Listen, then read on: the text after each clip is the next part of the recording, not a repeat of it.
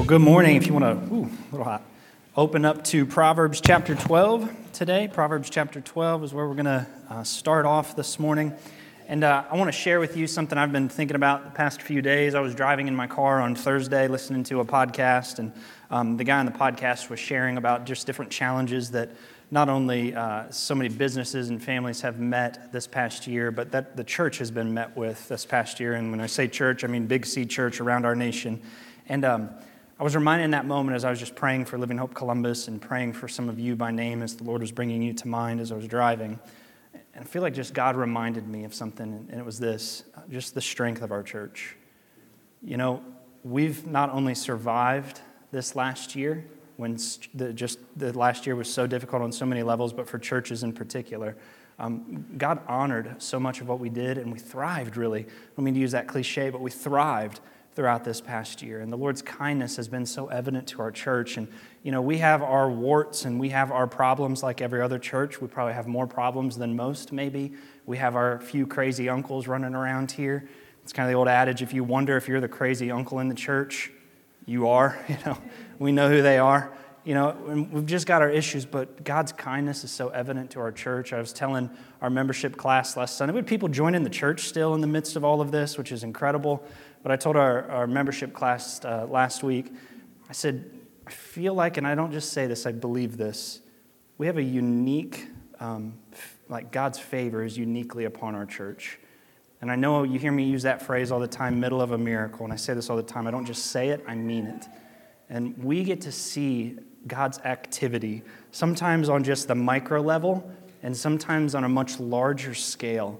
But God is just uniquely honoring what we're doing here, and I'm excited about it, and I'm pumped up. I'm excited for this next year, and I hope that you are too.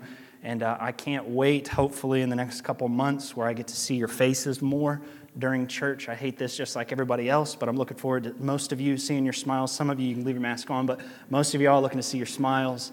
And I'm with anticipation looking forward to this next year for what God has for our church. So let me get off my soapbox real quick. Now, Proverbs chapter 12.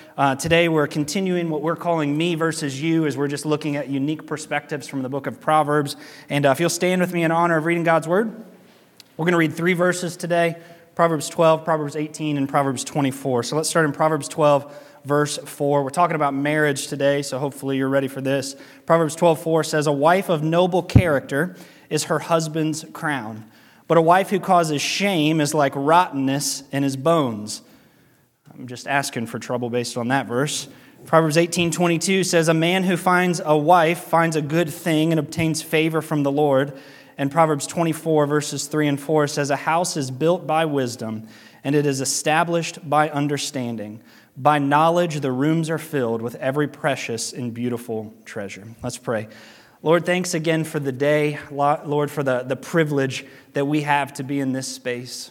God, for the privilege that we have to be part of your family. Lord, I pray that as you have over these past 3 years, Lord, that you would continue to speak truth into us today. Father, we need a word from the throne of heaven, God, as we seek to understand and apply your word. So give us ears to hear from you today, Lord, hearts to receive what you teach us. And Lord, would you give us the hands and feet we need to live these truths out the rest of our week. We pray that Jesus would be among us today. And it's in your name we pray. Amen. You may be seated.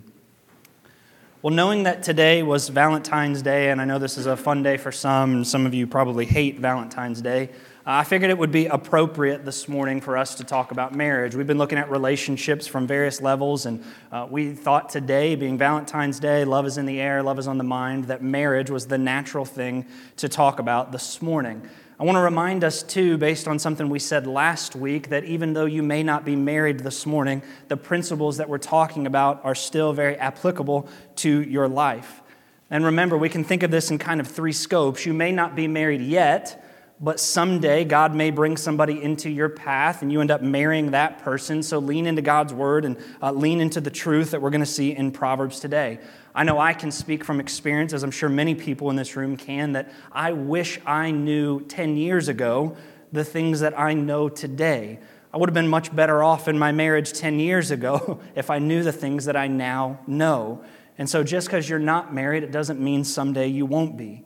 Secondly, you may never get married, and that's okay, because understanding our passages today are going to help you understand married people. I can remember when I was single, and sometimes I would observe married people and how they interact and act with each other. I'm like, they're so weird. Understand the Scriptures. The Scriptures will give you insight into some of these things.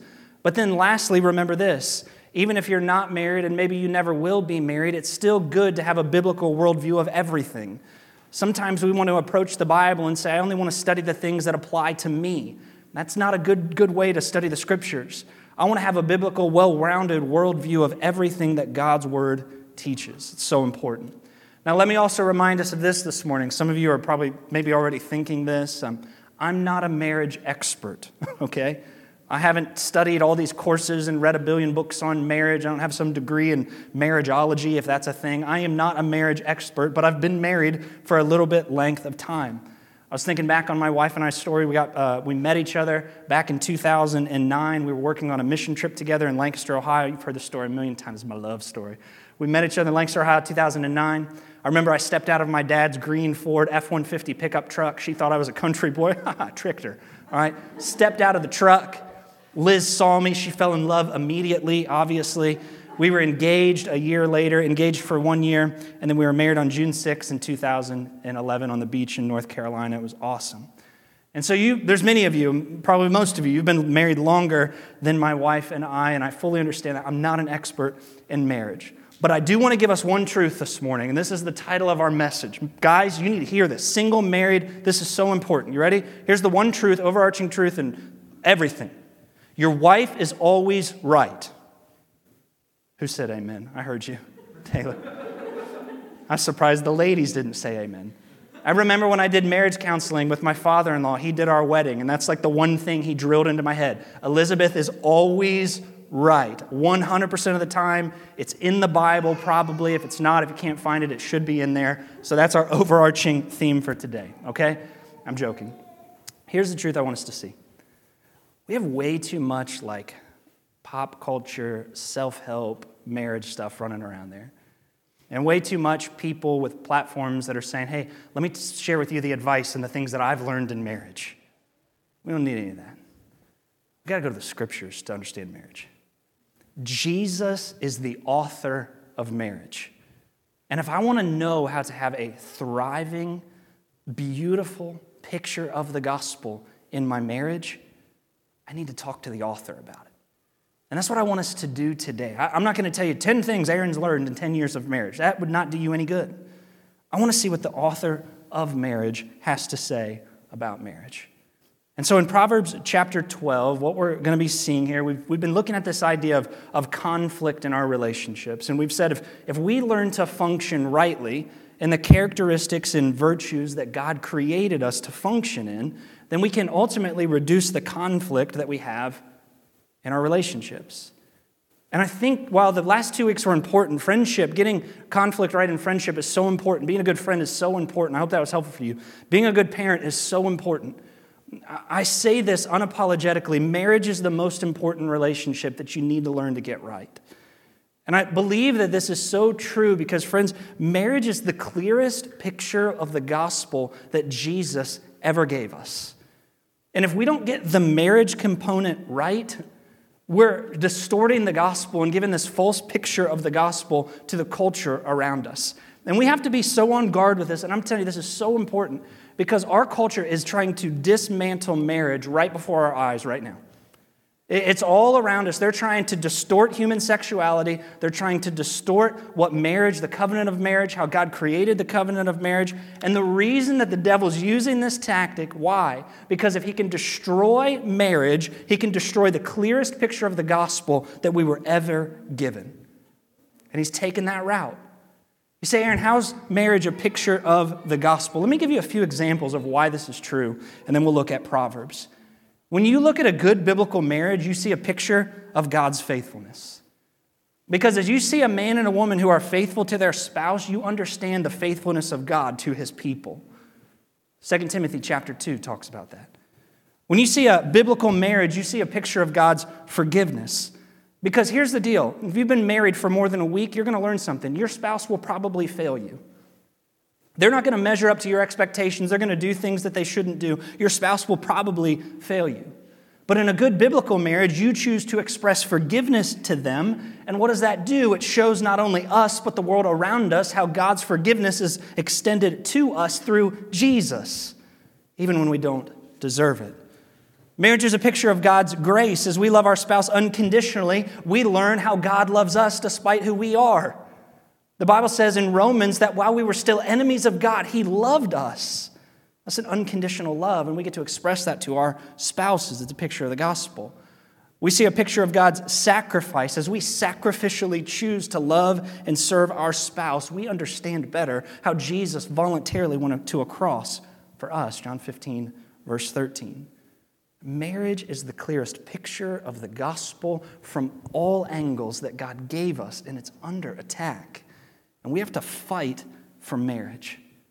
And so I want to show us three little principles here in Proverbs, starting in Proverbs chapter 12, that just, I think, will be helpful in your marriage. There are literally thousands of Proverbs, not of Proverbs, but scriptures that we could study. Dozens of Proverbs that we could look at today. Endless resources in the Scripture that show us what our marriages should look like. I just want to give us three that I know have proven helpful for me personally that God's Word teaches us. So point number one, if you like to take notes, is this. Let's talk about lived character within marriage. Lived character. Verse 4 of Proverbs 12, let me remind us what it says. A wife of noble character is what? It's her husband's crown. But a wife who causes shame is like rottenness in his bones. We've all heard phrases before about somebody's character. Maybe they have good or bad character. They have strong or weak character. They have little character to a great deal of character. What does character actually mean? We want to define our terms this morning so we understand what God's teaching us through the Scriptures.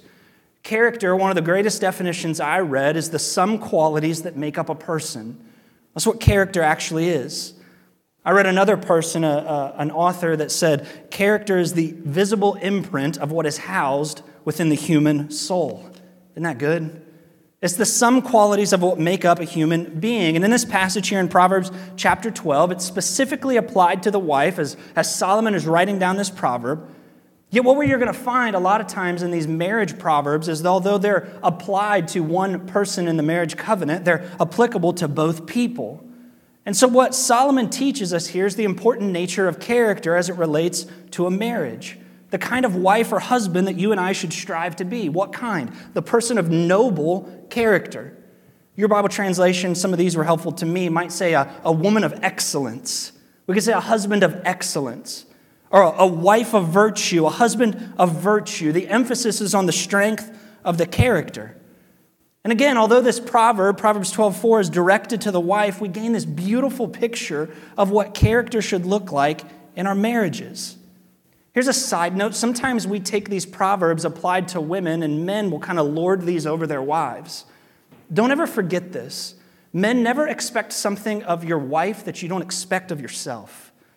If you expect your spouse to be a person of character, be a person of character. Live it out in front of them. So what does strength of character actually look like? What does noble character look like? I'm glad you asked because the Scriptures teach us this. Proverbs 31, if you want to flip over there, about 19 chapters. You've probably heard before of the Proverbs 31 woman.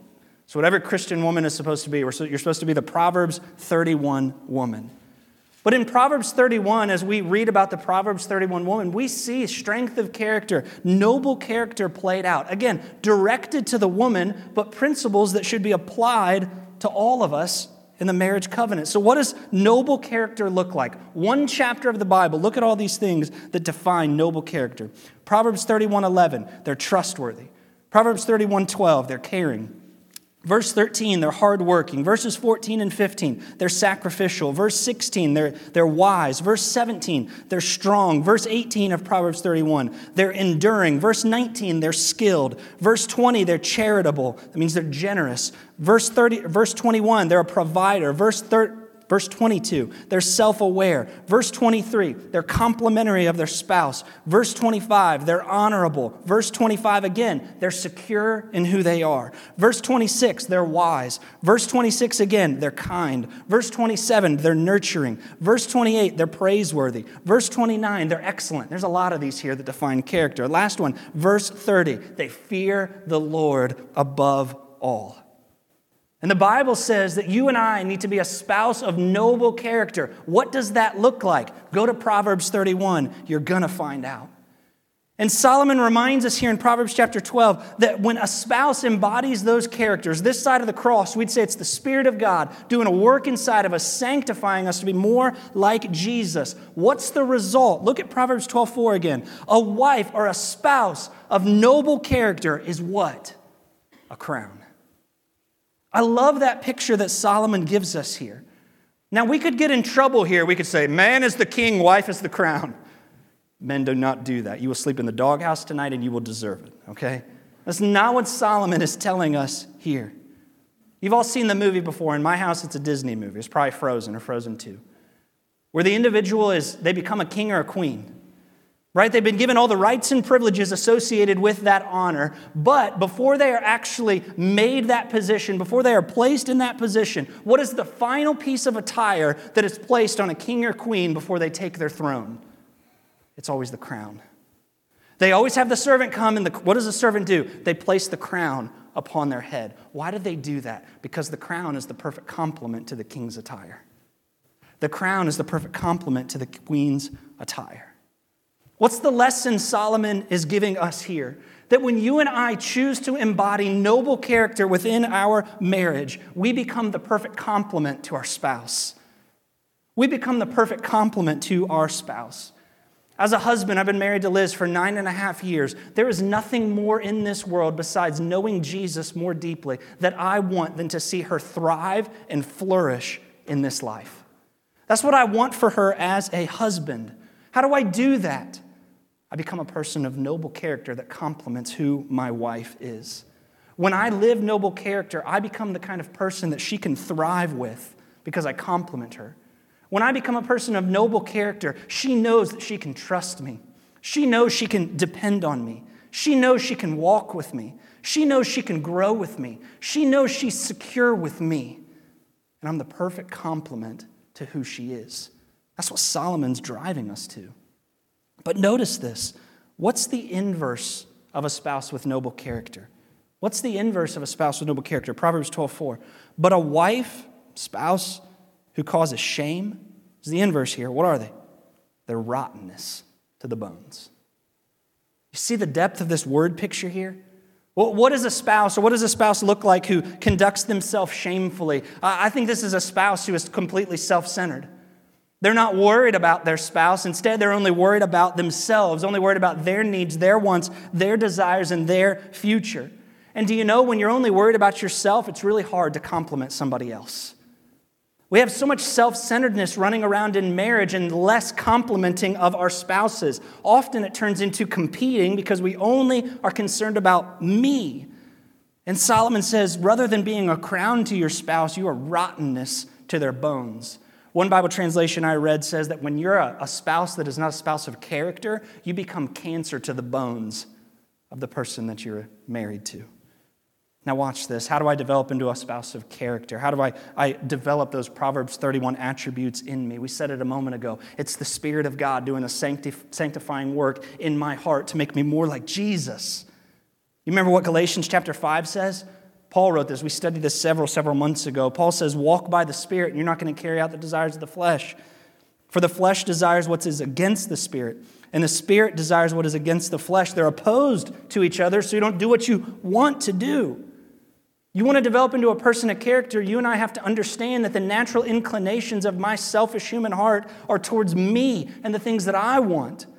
But I have to beg Jesus daily through the reading of His Word, through prayer, through a community of believers, Jesus, kill the fleshly desires that are bound up in my heart so that I can be a person of character that serves my spouse well.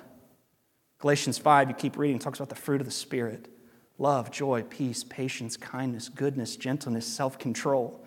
Do you notice how the Galatians 5 fruit of the Spirit parallels so well to the Proverbs 31 attributes of character? Because this side of the cross, we need the Spirit of Jesus to develop us into this person, to be the perfect complement to our spouse as we live out noble character. Number 2, practiced honor. Practiced honor. So we got lived character. Let's talk about practiced honor. Look at chapter 18, verse 22. Solomon says, "A man who finds a wife finds a good thing and obtains favor from the Lord." What is honor?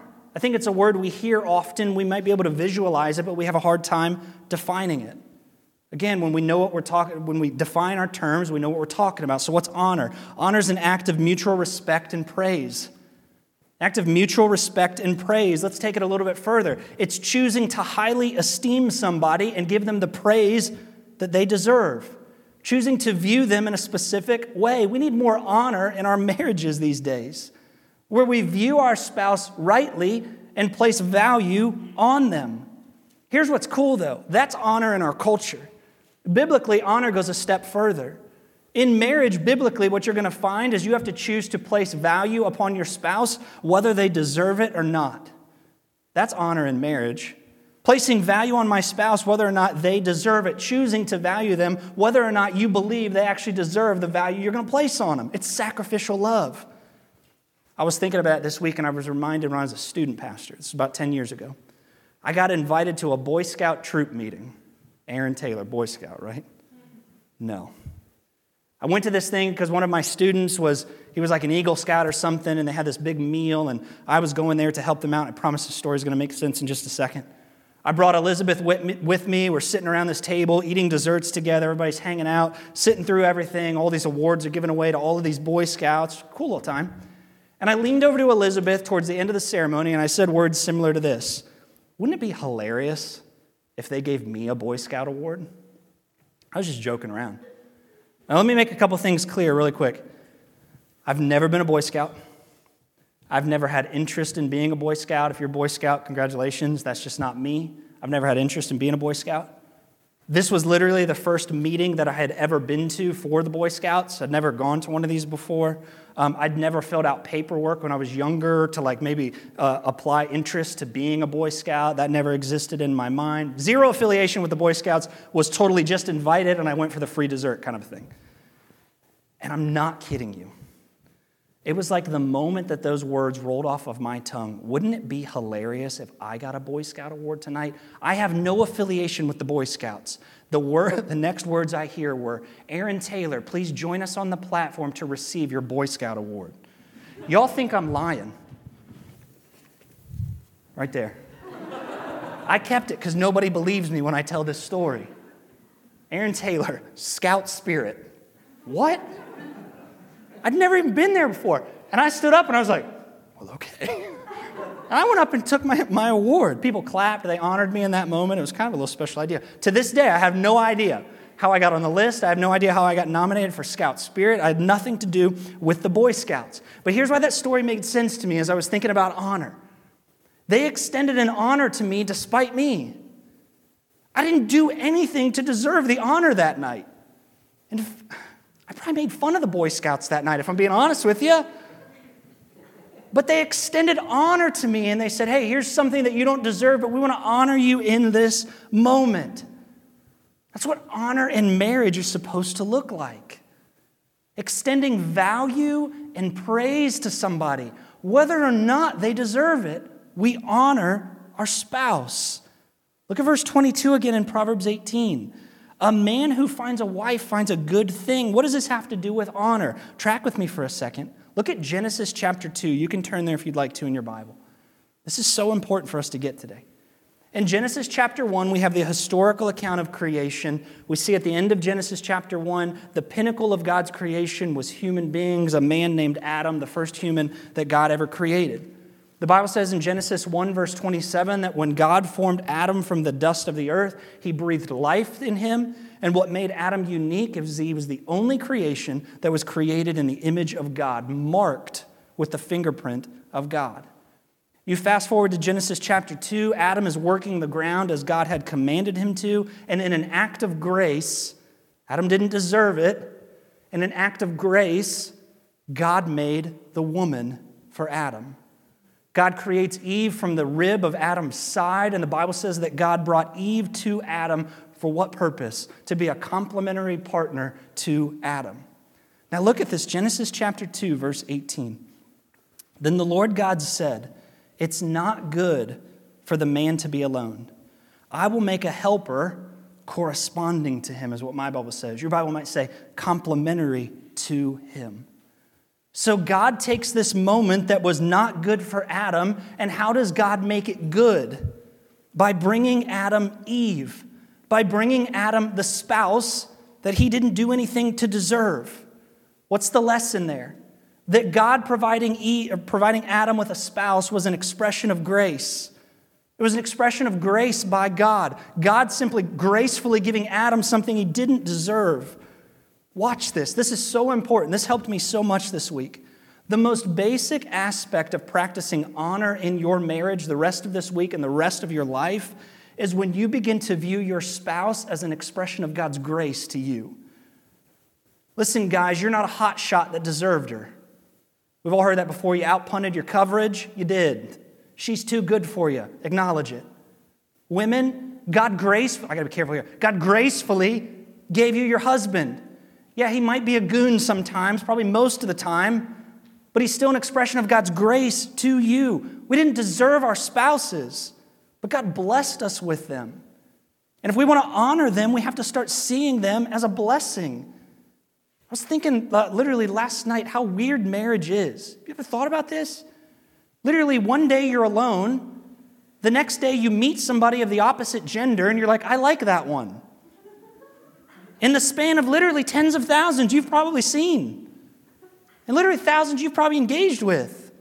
But all of a sudden you're like, they're a stranger, yet I like them. I shall talk to them at this point.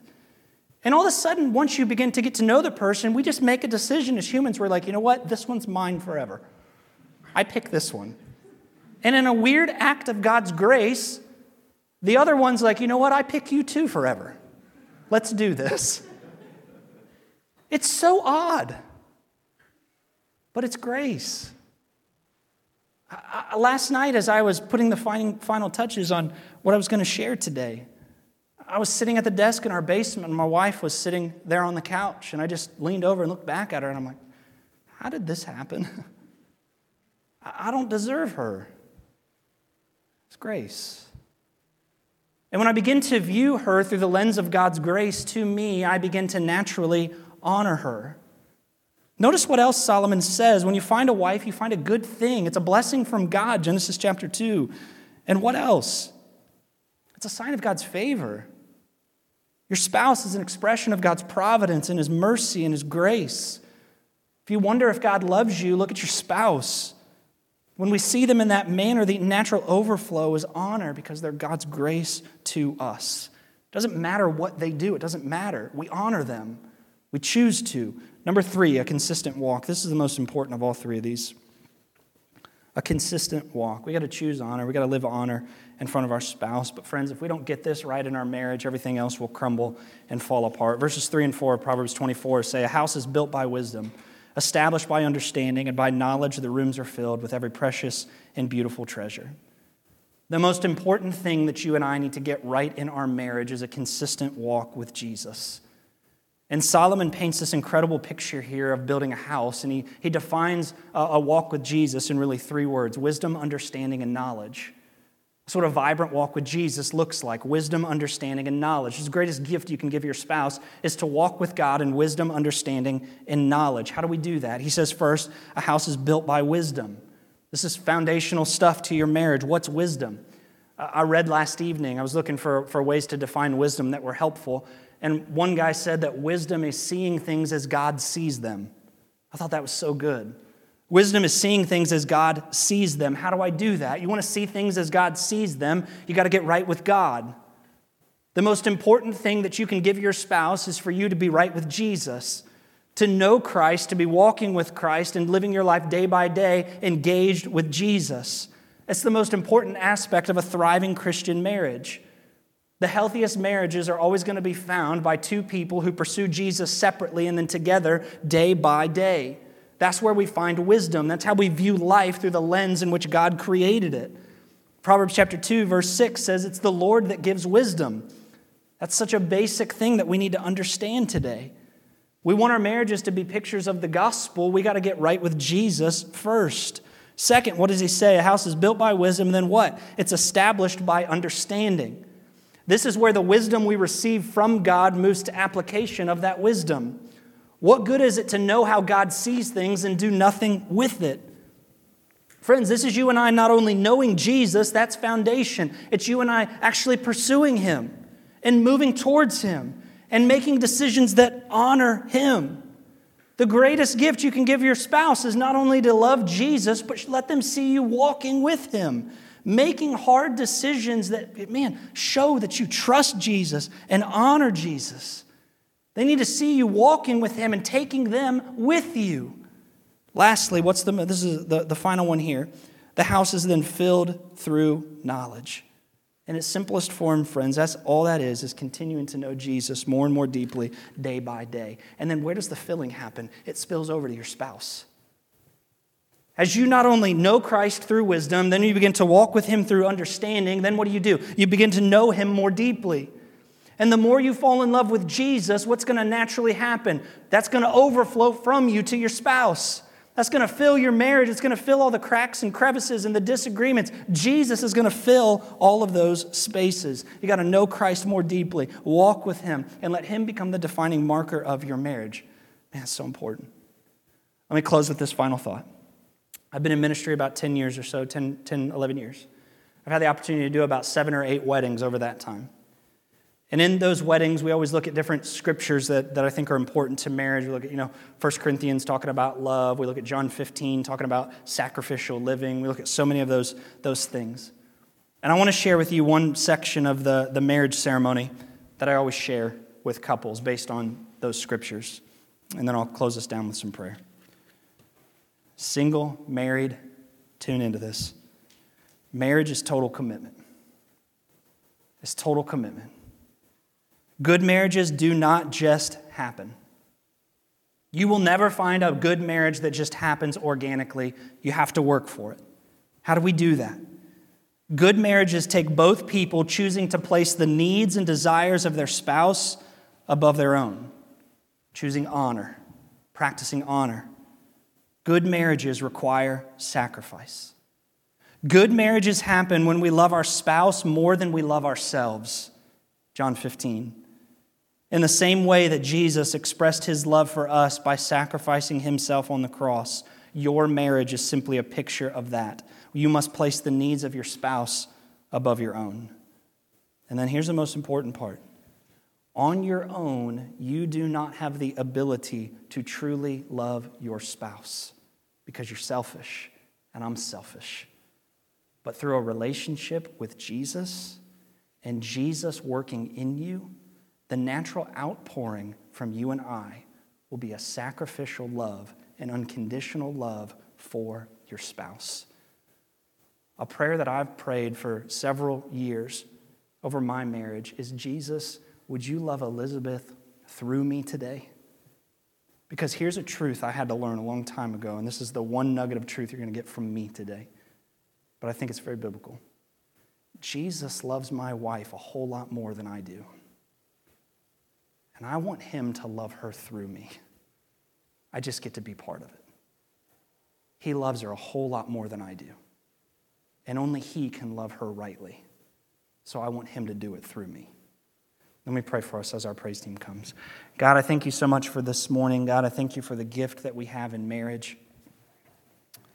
God, may marriage never be a burden on our souls, Lord, but may we view it as an expression of grace from the throne of heaven. God, I pray that if there's any marriages in our church, those listening online, those on the radio that are struggling, God, that you would draw us to a moment of repentance, Lord, repentance over areas where we've fallen short, and we need your Spirit to intervene and to grow us, change us, and mold us into the likeness of Christ so that we can love our spouse rightly. God, may we be that city on a hill, shining a beacon of the gospel, not only through our words, but through our relationships, specifically through our marriages, allowing the world around us to see the love of Jesus by the way we love our spouses. Father, thank you so much for your word. And I pray that Jesus does a sanctifying work in our hearts through it. God, as we sing, I pray it's a sweet sound through the throne room of heaven, and that you'd lean your ear over to hear our voices. We love you, Jesus. In your name we pray. Amen.